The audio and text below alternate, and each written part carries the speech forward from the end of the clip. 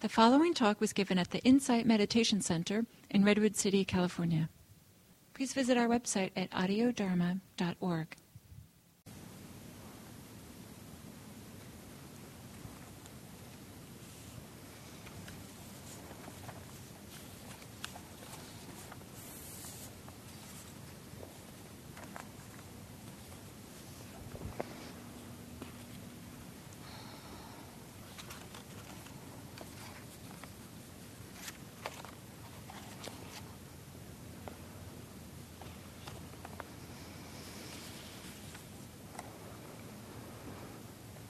So for our week this week,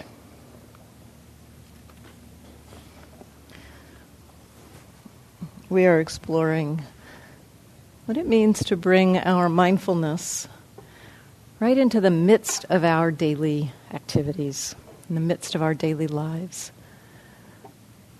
We often get instructions for how to practice in sitting meditation, in walking meditation, formally, but not so much instruction in what it means to practice while we're driving, while we're having conversation, while we're working on the computer. And so that's the intention for this week's practice. The structure of the retreat is that we have today where I offer some of the basic tools for our practice together.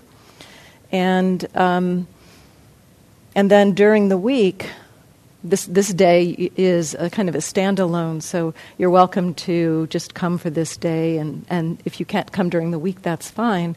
But I have requested those of you who want to come during the week to participate today, because it sets the context, the container, for what we'll be working on together. So I'll offer the instructions today, and then during the week, every morning and every evening, I will be here from 7:30 to 9 a.m. and 7:30 to 9 p.m., to have a conversation with you about practicing in daily life, to explore what it's been like to work with these tools, to have a conversation. And I think you'll find that part of the support for this kind of retreat is hearing how others are responding and what they're learning and what they're seeing, and how I suggest people may find an avenue in for being attentive to something, particularly challenging things in our daily lives. So that's during the week, the mornings and evenings during the week. I'll be here. You're welcome to come as you can, as it works for your schedule during the week. And I do suggest or encourage those of you who can, who have the possibility, to see what it might mean for you to come every morning and every evening, because it creates a kind of a retreat container to begin and end our day with practice and Dharma conversation. So it's been very powerful for those who've been able to do that. But even if you can only come a few of the mornings and evenings, people have described it being very helpful. So just to hold that option out for you, to see if you're interested in coming every morning and every evening during the week, to make it really feel like a retreat. One practitioner came to this retreat a few years ago, and he had only ever done residential retreat before. And he said to me he thought that this retreat would be kind of lightweight. But by the end of the week, he said, wow, this was like a real retreat. I actually had as much depth of understanding and some growth in my Dharma practice that I have on a week-long residential retreat. And so this form that I'm offering here, I think, is valuable, especially for those of you who may have families or have work commitments that you can't go on too many residential retreats. And so I encourage you, if it's possible, to treat it like a retreat. And then on Saturday we'll have a day-long where we, again, explore some instructions and some tools for opening into daily life practice from a little bit of a different perspective. So that's also open to the entire community, but again, it's kind of a way to end the retreat. During the week, on Monday evening and Thursday evening, this retreat integrates with the regular evening sittings. So I'll be offering the Dharma talk on Monday evening and Thursday evening, and it will be related to what we've been talking about. So it'll feel like a kind of a Dharma talk night for the retreat, but it won't be as much of the group conversation that we have on the other morning and evening sessions. Sometimes as I begin talking about how do we practice in daily life, how do we bring mindfulness in, we might lose track of what the purpose of practice is. Just thinking about, well, how can I be mindful, but not so much really recognizing or understanding what is the purpose of this? Why are we engaging in this activity? And the Buddha pointed us to wise understanding, which is essentially probably one of the easiest ways to point to what that is or means, is it's about understanding suffering, about understanding how and why we struggle in our lives and how our own minds contribute to that struggle. And as we begin to, with mindfulness is a huge support for this understanding, for beginning to recognize, first of all, that we are suffering when we're caught by some kind of reactive emotion, for instance. I remember for myself when I first started bringing mindfulness to anger, which was my very first meditation practice, and I did that in daily life.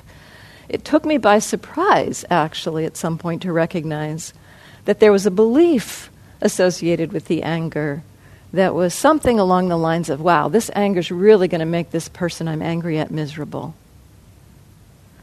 And I was unaware that I was miserable, that the anger was making me miserable, that the anger was suffering for me. And so this is one of the things that we start to see as we bring mindfulness to our experience and to our suffering. We start to see that what's going on in our minds may be actually suffering here and now for us, and we may not have recognized that.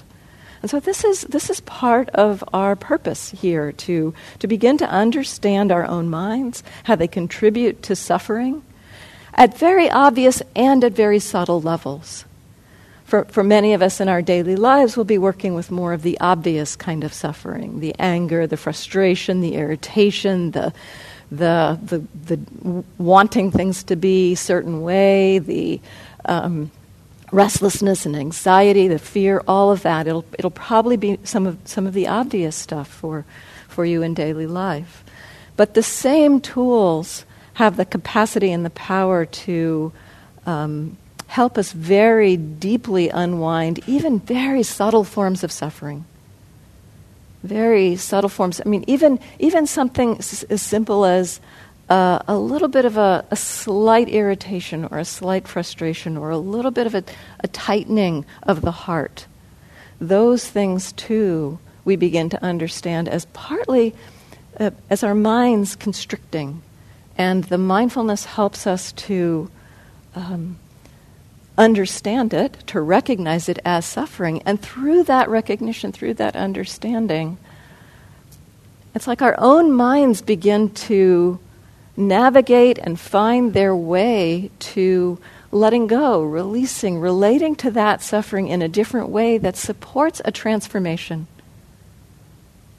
that supports our minds to begin to orient towards experience in a completely new way that allows suffering to first start to release and then later to start to not arise. And so this is the purpose of our practice, to understand suffering and see how our own minds are contributing. And at first it will simply, part of what we'll see is, oh yeah, this frustration I'm experiencing, oh, this is suffering, this hurts. If you see it in that way, as opposed to this thing that I'm frustrated about, I have to fix that or change that. And it's not to say that we don't take action in our becoming aware of what's going on. But what we do start to recognize is that we can take action not so much from the pattern of constriction or frustration or hatred or wanting or delusion, but rather from being aware, mindful, and wise, and choosing to respond. Sometimes from compassion, sometimes from love, sometimes from generosity, sometimes from joy. That responsiveness is a natural part of our human experience. But we tend to have this habit of responding out of reactivity. And so our first work is to begin to notice reactivity as suffering and to hold it in a new way. Begin to see it coming into being. Begin to recognize the triggers that are at work, both externally and internally, that create this suffering. So this is why we're doing this. And in particular in daily life, when we sit on the cushion with our eyes closed, we have kind of the ideal circumstances for cultivating mindfulness. And when we are walking around the world and seeing things and hearing things and listening to conversations and watching people do things, our habits of reactivity are so fast to be triggered.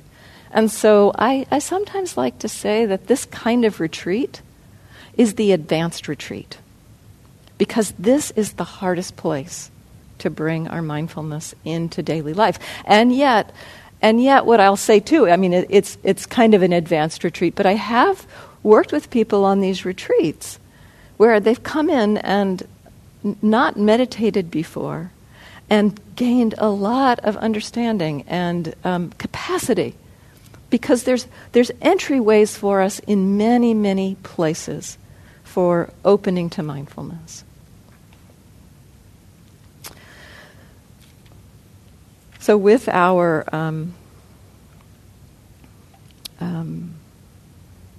purpose to cultivate this attentiveness, awareness of what's happening in our minds, it's helpful to have a kind of, partly because we are going right headlong into the ways that our minds struggle in this practice this week. When we sit in meditation, as I said a few minutes ago, we've kind of got ideal conditions. What it's kind of like is we have a bubble around us, and everything that's going on, there's lots of stuff going on in our minds, but we're kind of secluded from other things.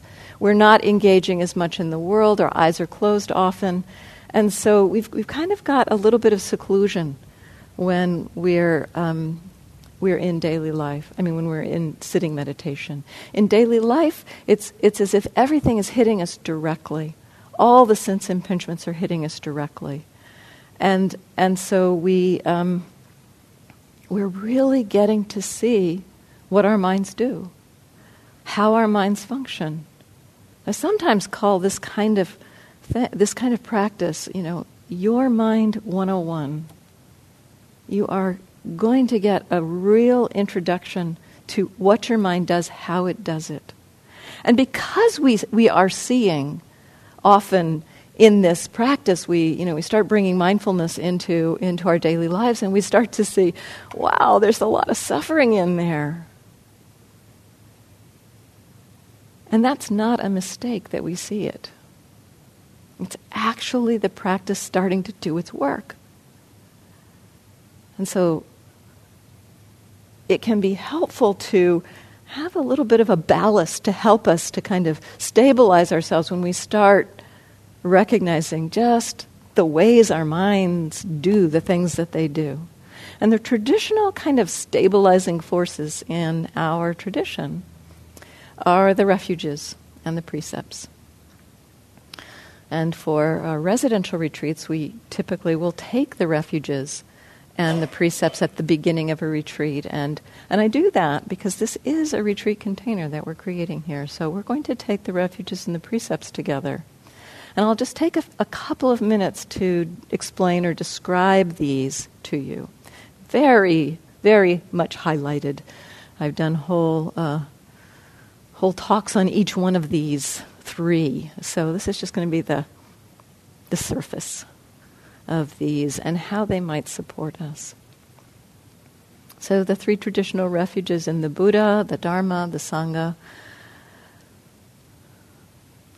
they represent something. The word refuge itself does evoke a sense of safety. A refuge is a place where we can be safe. It's a place where we can feel contained and held.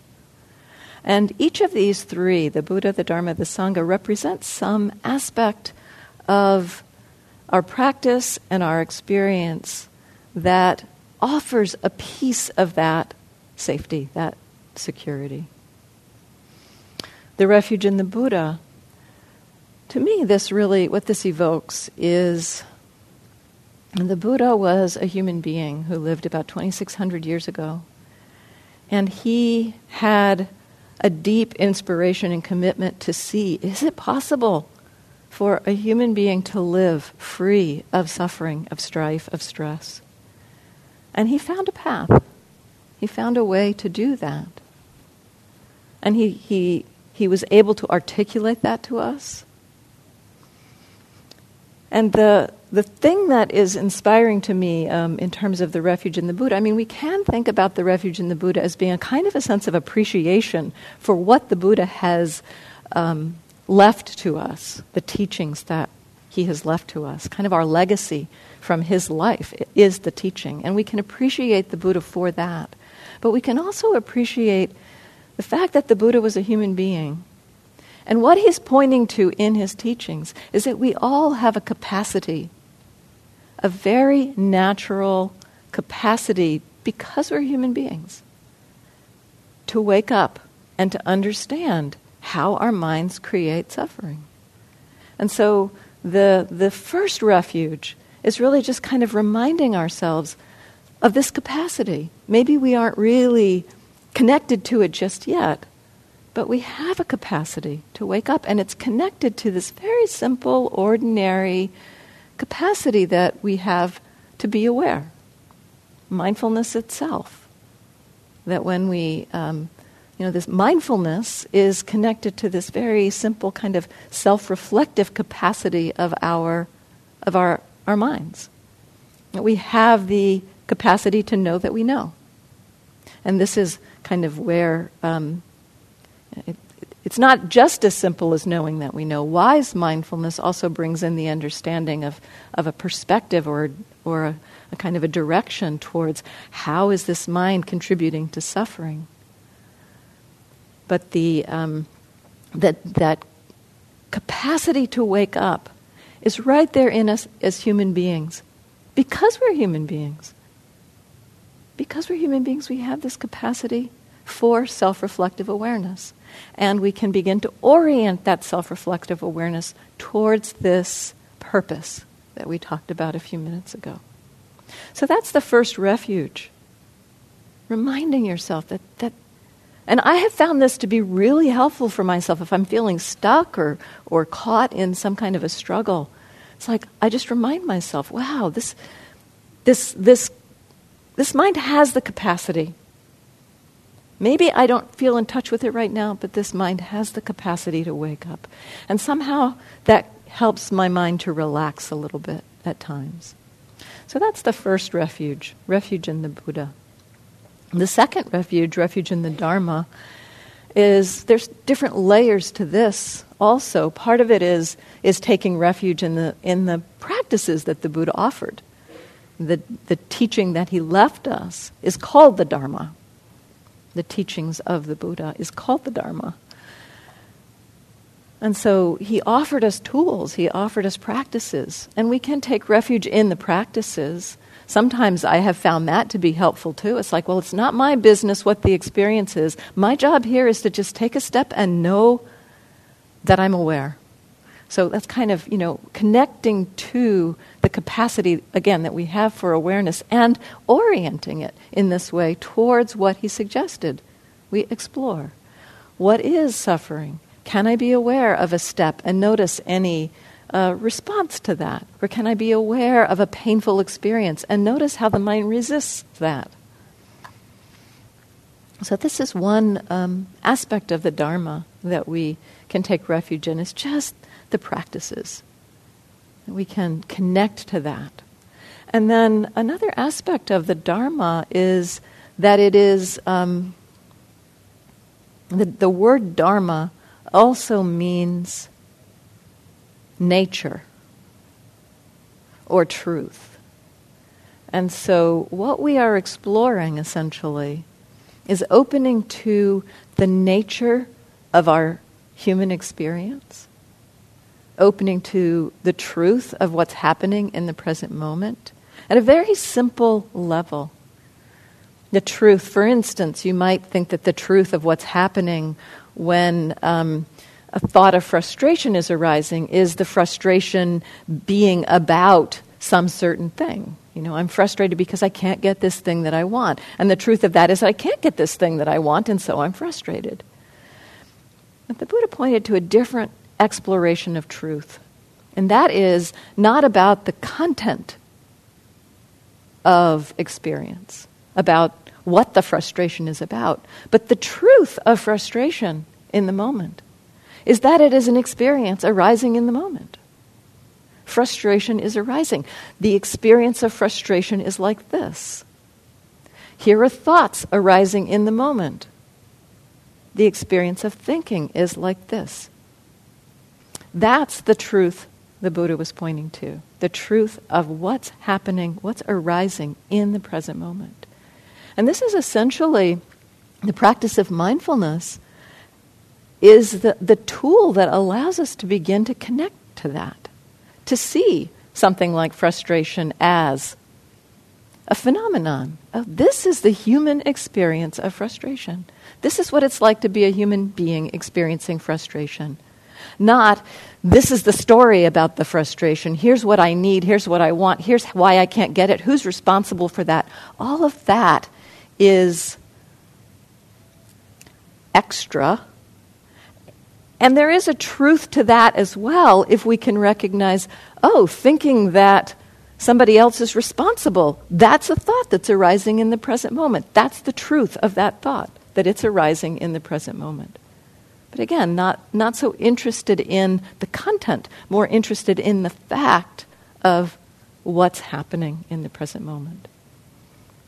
And so mindfulness opens us to that possibility to kind of touch into a deeper level of truth within our experience. And as we touch into that deeper level of truth, that's where we really start to understand and recognize how our mind kind of gets in there and turns things around and twists them up and creates this suffering, creates our feeling of stress, of dissatisfaction, of frustration, of unease. We begin to understand through the witnessing of it as human experience, we understand it in a different way.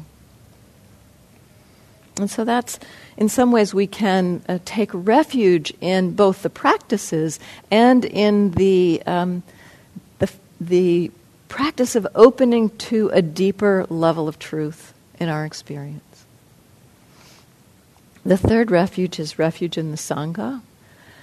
And to me, what this evokes is the support of our community, of our teachings, of our teachers, of people who are practicing with us.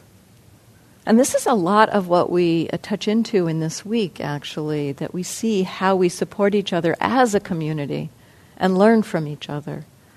And so this is another support that we can connect with during this week, recognizing or remembering. And one of the ways this happens sometimes is as we go through our week, we'll start hearing how somebody else is working on something. Maybe somebody talks about, here's what I was noticing while I was driving the car. And here's how I explored it. And here's what I became aware of. And then you're getting into your car and you're driving your car and you feel a little bit of something arise in your mind, a little bit of suffering. And the memory of that conversation comes up. And you might think, maybe I can do that now. And that's a way in which we're supported by our Sangha, through hearing these conversations. And so these three are aspects of refuge, kind of kind of a ballast for us to support us during the week.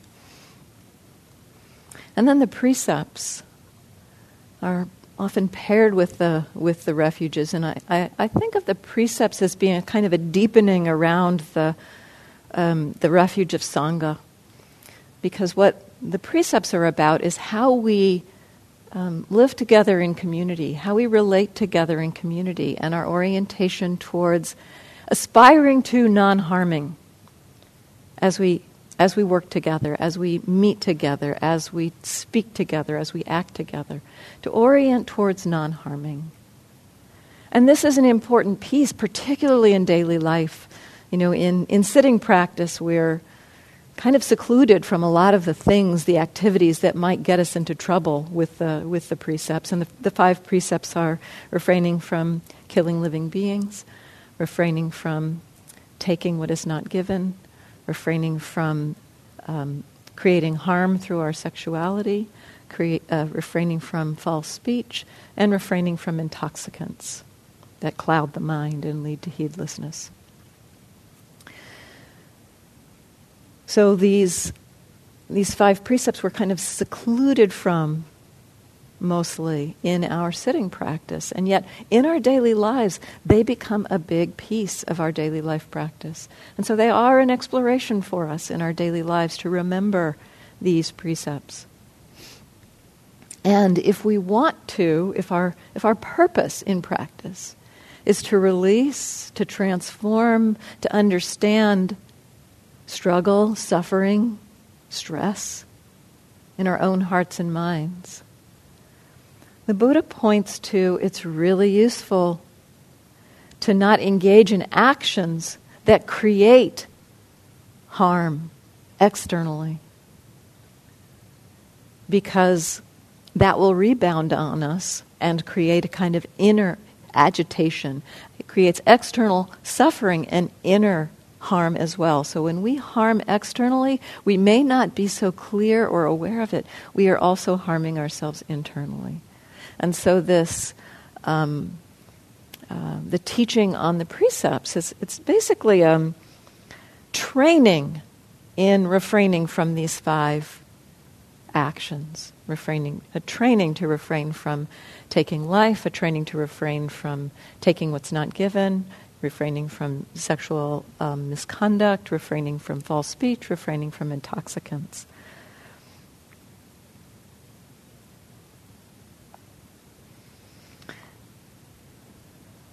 And so I'd like to offer the refuges and the precepts now, and this can be an ongoing conversation. I like the fact that this is talked about as a training. The language of the precepts is, I undertake the training to refrain from killing living beings. I undertake the training to refrain from taking that which is not given. It's not... It's recognizing that there may be times that this is challenging, especially around things we don't think about consciously necessarily, like killing mosquitoes, slapping a mosquito kind of mindlessly on our arm. That we may break these precepts. We may kind of lose track of this training that we're undertaking and break the precept. But we don't have to take that on as somehow we've become a bad person. It's more of a, I like to think of these as being mindfulness bells for us. If we notice that we have broken a precept or that we're about to break a precept, then it's kind of a wake-up bell. Like, what's happening? I've killed a mosquito. How is the experience right now? Wake up, pay attention. So it's kind of, I think of these precepts as being kind of supports to help us wake up in our daily lives. And so we'll take the refuges in Pali, in the language of Pali, and I'll do this a line at a time, or we'll do it, the first time we'll do it a few words at a time, and then we'll do it a line at a time. Call and response. So I'll say a couple of words, and then you respond, and then the third time, I'll I'll say the whole line and you respond. And if this is the first time you're doing this, don't worry if you can't get all the words. Just kind of land in the field of what we're doing, which is the first part of what we're doing is kind of paying an honor to the Buddha. The first line that we'll chant 3 times is an honor to the Buddha. Like I honor the Buddha, the one who found this teaching, the one who woke up on his own. And then we'll take refuge in the Buddha, the Dharma, and the Sangha. And then for the second time, we'll take refuge in the Buddha, the Dharma, the Sangha. And for the third time, we'll take refuge in the Buddha, the Dharma, the Sangha. And then we'll do the precepts in English. And if you wish, you can put your hands together in the Anjali.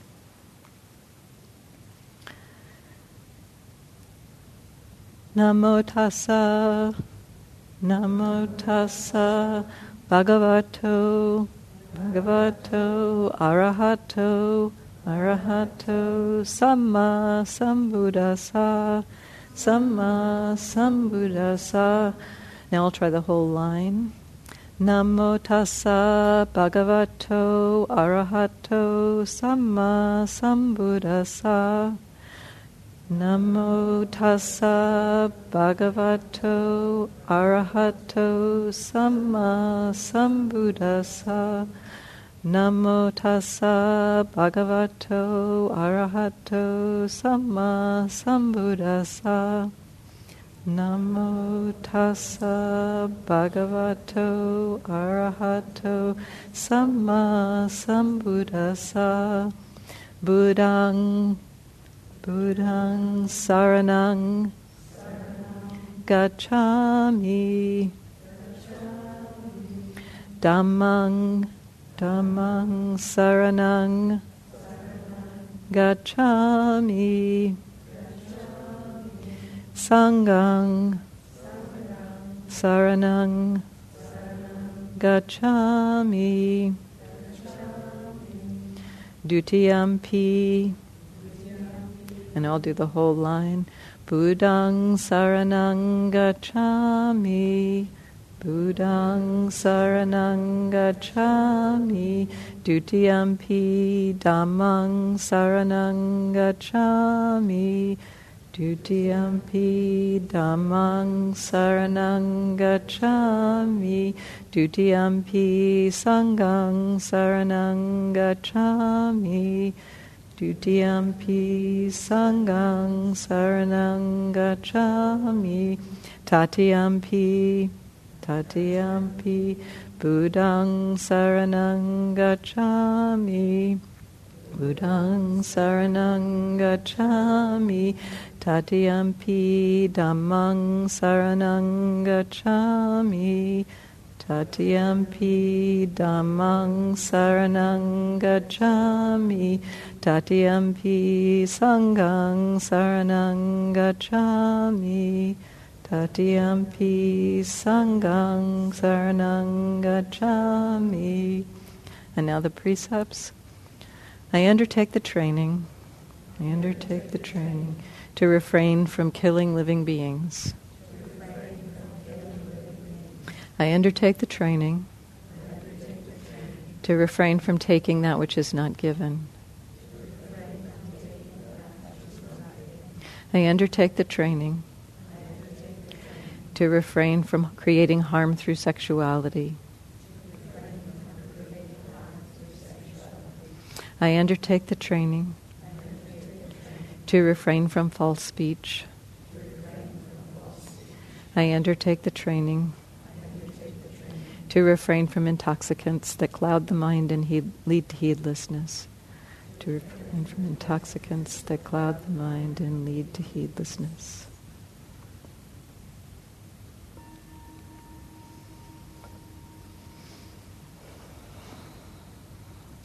So let's stand for a moment. We'll do a short sitting following the standing, and so if you can hang in there for 15 minutes, there'll be a bathroom break at that point. But we'll just take like a 30-second standing break here since you've been sitting for 45 minutes.